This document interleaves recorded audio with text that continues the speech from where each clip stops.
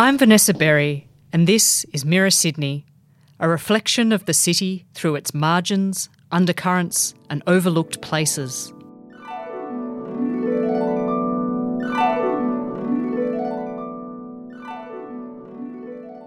Sunset at the Greystanes Aqueduct. There's an hour or so of the day left, and the birds are darting high overhead, calling out on their way back to their roosts.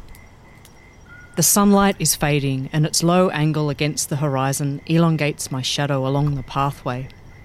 The path curves towards a concrete structure that looks like the turret of a castle, marooned among the grass and the trees. Beyond the turret is the aqueduct, which spans the valley in a succession of brick archways. Built in 1888 as part of the network that conveyed water from the Prospect Reservoir, the aqueduct was only used for a few decades before it was superseded by a different system. But the arches remained, and since the 1990s, it has been a cycleway. From where I'm standing beside the aqueduct, every so often a helmeted head is visible as a cyclist speeds along the path on the top of it, and the whiz of bicycle wheels carries across.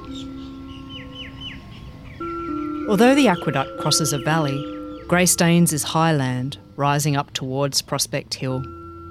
Greystanes and Prospect are names which maintain its colonial history. Greystanes was the name of a 19th century estate, and stane is the Scottish word for stone. But of all the names given to places in this area, the most resonant is Pemulwuy.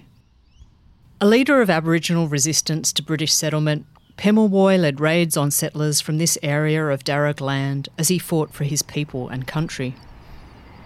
I walk underneath the arches, over towards the far side of the park. The aqueduct is within a stretch of bush and parkland between two residential streets.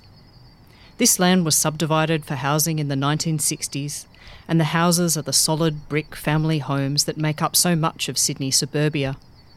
They have a square, uncomplicated look, solidly inhabiting the blocks of land. At the edge of the park, a patchwork strip of COLORBOND fencing seals off the backyards of the adjacent houses. The smell of dinner's cooking drifts through the air.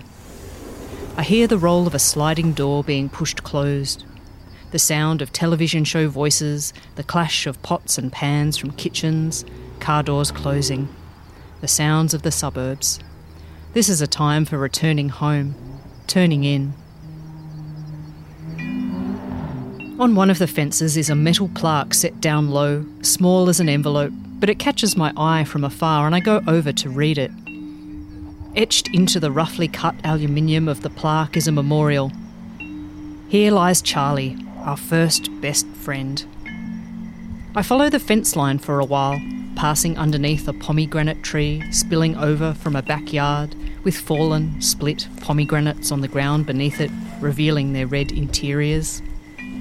At the lowest point of the valley is a creek, crowded by the trees that grow around it.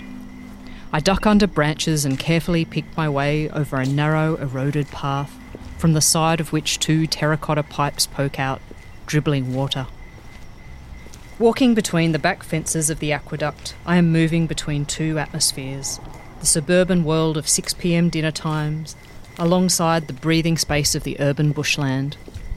The aqueduct, marching through on its concrete legs, has a weathered look, stained by water. Over time, it has softened into the landscape as much as brick and concrete can.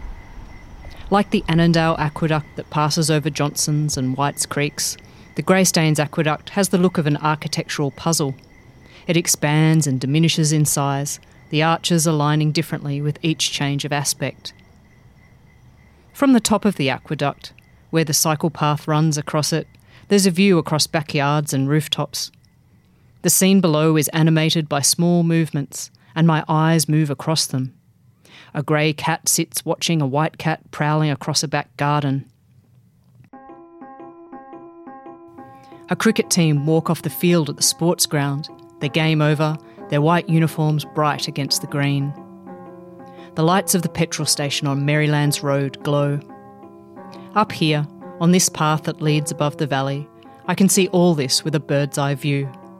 I can almost imagine how it would be to be flying across here, as the light fades and the shadows lengthen, and a dog's bark echoes across the valley and is echoed soon after by another.